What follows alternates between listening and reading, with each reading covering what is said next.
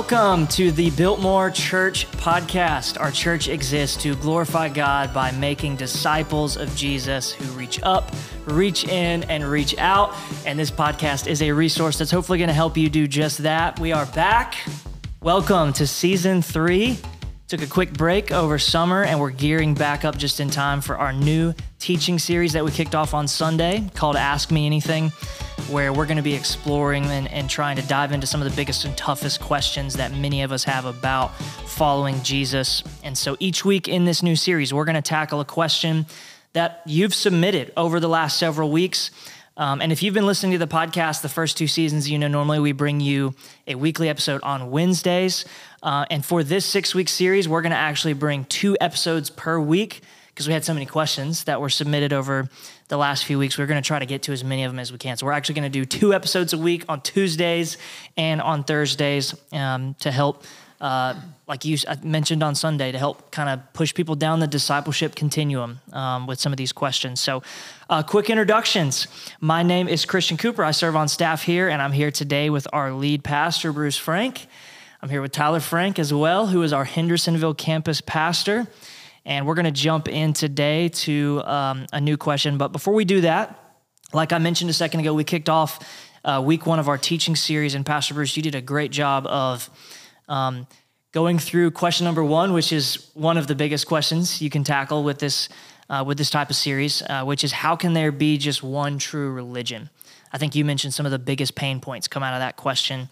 And so today we're going to actually cover a question that's related to that question that kind of flows from that. But before we do that, I just want to kind of go back for a minute and recap Sunday a little bit. There's always kind of nuggets and takeaways we can dive back into, all 3 of us, and kind of look back at what God did. For me, is the statement that kind of umbrellas over the whole message. I think you mentioned is a Keller idea, Tim Keller idea, which is that the gospel is the most inclusive, exclusive, quote unquote, religion that there is, right. If that makes sense. But just wanted to see if there was anything that stood out from Sunday that as you're looking back. Yeah, I mean, I think a couple points. My big goal was to try to distinguish between, there's really just 2 religions, is the big picture. I mean, they're talking about there's 5 oral religions or these kind of things, but there's really just 2 views of that, and it's either basically it's works-based or gift-based. It's either self-righteousness, right standing before God, or substitutionary righteousness. So what the goal was to all right, the gospel is unique among all worldviews. It's different, it's distinct at its very core, and which takes away one of the things people say, well, they're kind of all the same. I think it's like there was like a Hindu word picture about the blind people coming upon an elephant, and it's like, all right, one squeezes the tail, this is what it's like. But nobody gets the big picture. Well, the obvious fault in that is that whoever is seeing all the blind men thinks they have the whole picture. Yeah. So what we try to do is say, Keller's deal is the gospel is the most inclusive exclusivity of anything. It's because every worldview has some exclusivity. Who gets in, who gets out, who's good, who's bad. The gospel says, everybody's bad. There was just one good. And so you can either stand before God on your own merit, or you can stand before God on Jesus's merit. And so it's works or grace. And that's what we tried to do. And then to me, it was really encouraging, as we were talking about earlier. It's easy for people to push that Christianity in our little echo chambers, especially here in the States, to think that Christianity is kind of this white, westernized religion. And that's factually not true. It's by far the most, when we talk about it's the most inclusive, that it's open to anybody. And that's been the beauty of the gospel in so many ways, from right at the very start, and how, in a pluralistic society like Rome, and how the gospel just reached out to everybody. And you had, the priest next to the prostitute, next, all these rich, poor, and that's the way it's exploded that way. And so now we talked about how it's growing faster in places like Asia and Africa, even China, that outlaws it. Even China, it's it's like 5 or 8% now. But if the tracking goes on, it actually is almost more professing or practicing Christians in China than the U.S. now. And by like 2050, tracking the same way, it's like going to be a majority Christian nation, which is wild. But so anyway, those are just some thoughts that actually go against the culture that says it's divisive, it's exclusive, it's destructive. And really the gospel properly understood is the most humble, peaceful type of worldview there ever is, and the most inclusive. It's not open to everybody. It is one way, but that way is open to anybody versus the other places that are based on your view of who's good or who's bad. It's fundamentally different.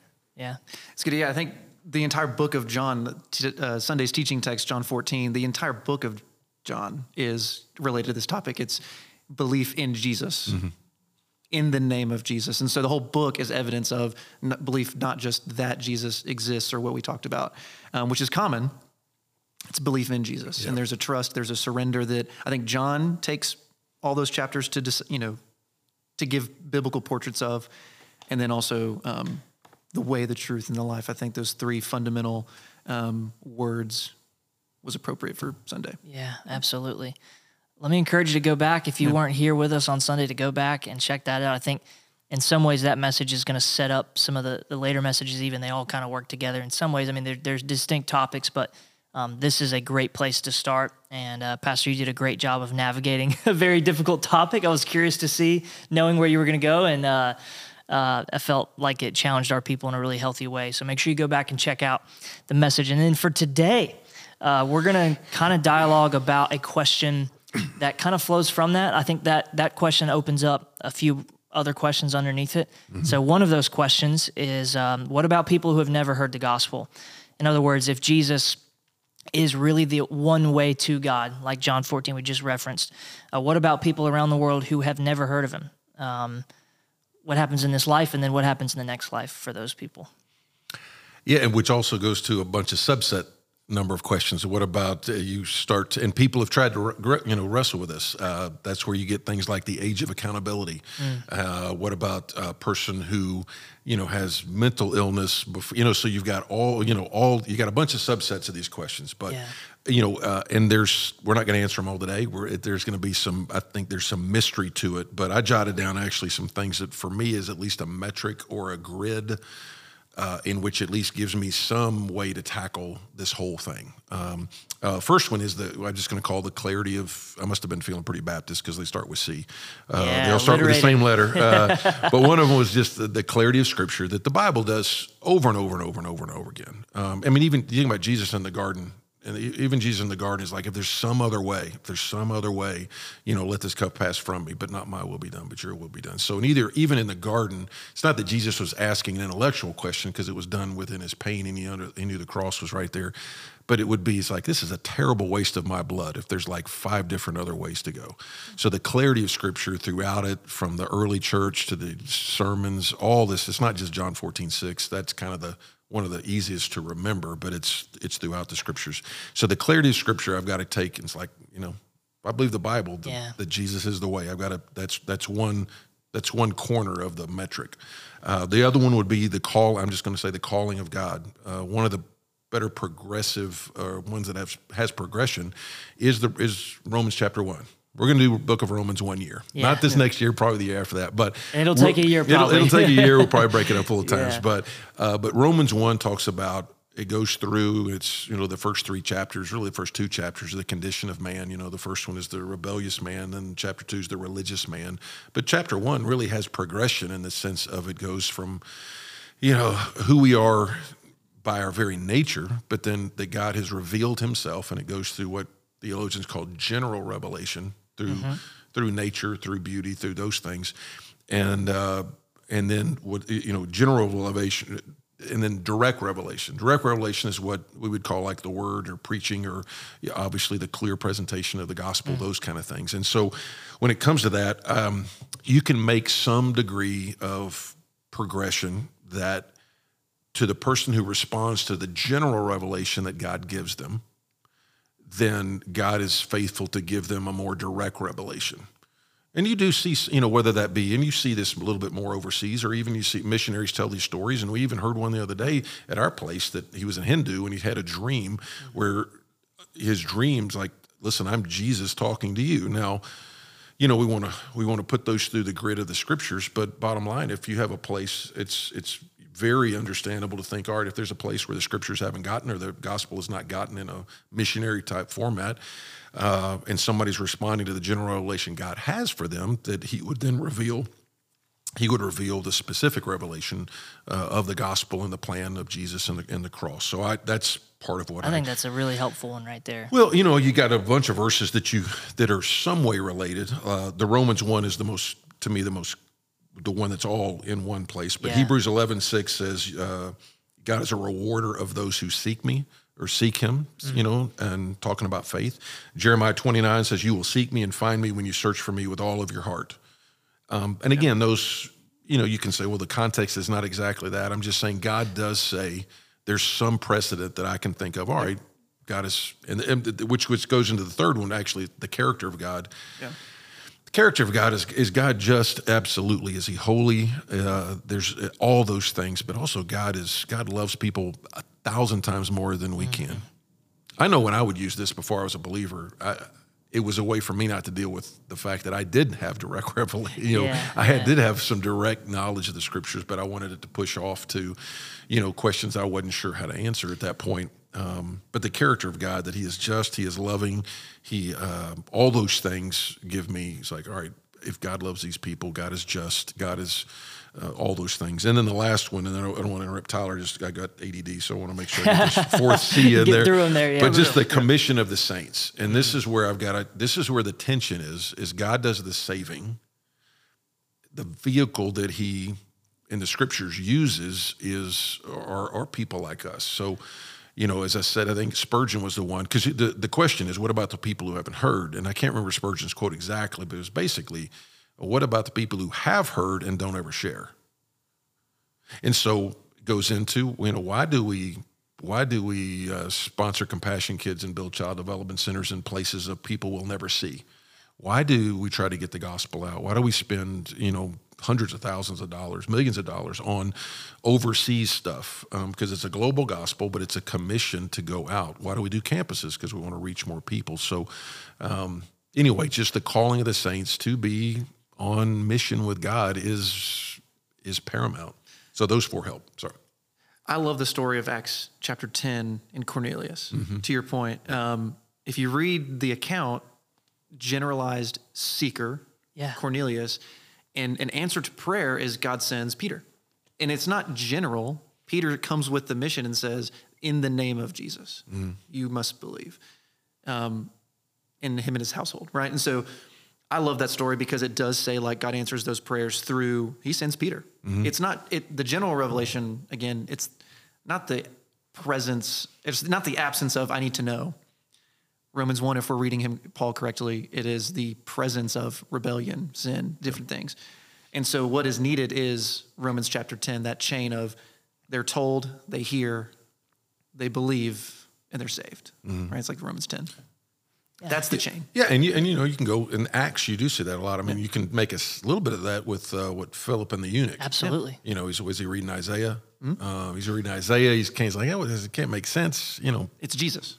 Yeah, and then he's like, this is Jesus. Yeah, he's Jesus seeking God, and then and he got a more specific deal. So again, God is much more faithful in his people.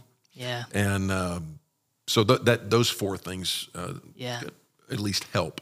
There's a ton of questions, subsets from that. Yeah. But I would say there's a couple of good resources. Probably one of the better, there's a book by Tony Evans called Totally Saved. Okay.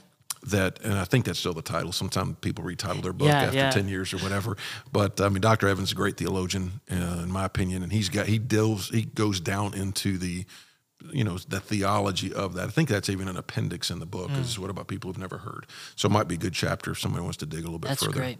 I remember the first time I was on a mission trip in South Asia, and we were in a taxi driver, and we struck up a conversation, and ultimately came to, have you ever heard about Jesus? And the guy just said, no, who is that? And that struck me. I think a lot of people, even probably people in our church, don't realize that those people are out there in our world, and sometimes they're down the street too. Right. But just the fact that calling that you mentioned and that commissioning is very real and very present, and not to guilt people into it, but I mean the stats are pretty unbelievable. I mean, the mission is before us, and it is a huge mission. I saw like over 2 billion people in the world still don't have access to the gospel. Like today, that they just do not even know a single thing about Jesus. Like every day, 150,000 plus people die without Christ. Yeah. So it's in front of us, you know. But to understand that God's already working through those people's hearts is the thing that really changes it, I think. Absolutely. And that's on a quick little subset. Sometimes people are like, what good is short-term missions? And certainly you do good work while you're there, and you certainly want to, you know, invest in like local church planting there. We do that to try to equip them to reach the people that they've been put around. But people who go on a short-term mission trip, God does something in them that when they come back. I mean, I remember I was with a basketball team in Africa, and we were doing these like drill stations. So it's like one station you teach them defense, one you teach them passing, the next one you teach them shooting, and then there was one station where you'd share the gospel with them. And you know, with basketball stuff, and this dates me obviously quite a bit, but I do remember distinctly, they definitely had heard of Magic Johnson. They definitely heard of Larry Bird. They definitely had heard of Michael Jordan. They had never heard of Jesus Christ. Wow. And it's like, that was sort of, okay, all right, just you have now. So anyway, it's great when that's why we do it. I think that's very helpful stuff. The call is before us, but God has paved the way, and he's already working in those places. And I think just like Sunday's message, this should help motivate us as believers to fulfill the Great Commission, to go out and do it. Thank you guys both for jumping on today. I think this is going to be very helpful. We got this question several times over in the last few weeks. So hopefully if you're listening and you submitted this or you've ever wondered this, hopefully this is helpful for you. Again, we're going to be back on Thursday, just 2 days from now, with another episode with another one of your Ask Me Anything questions. Can't wait to take this journey with you as a church. And so we hope this encourages you in your walk with Jesus. You are loved and sent.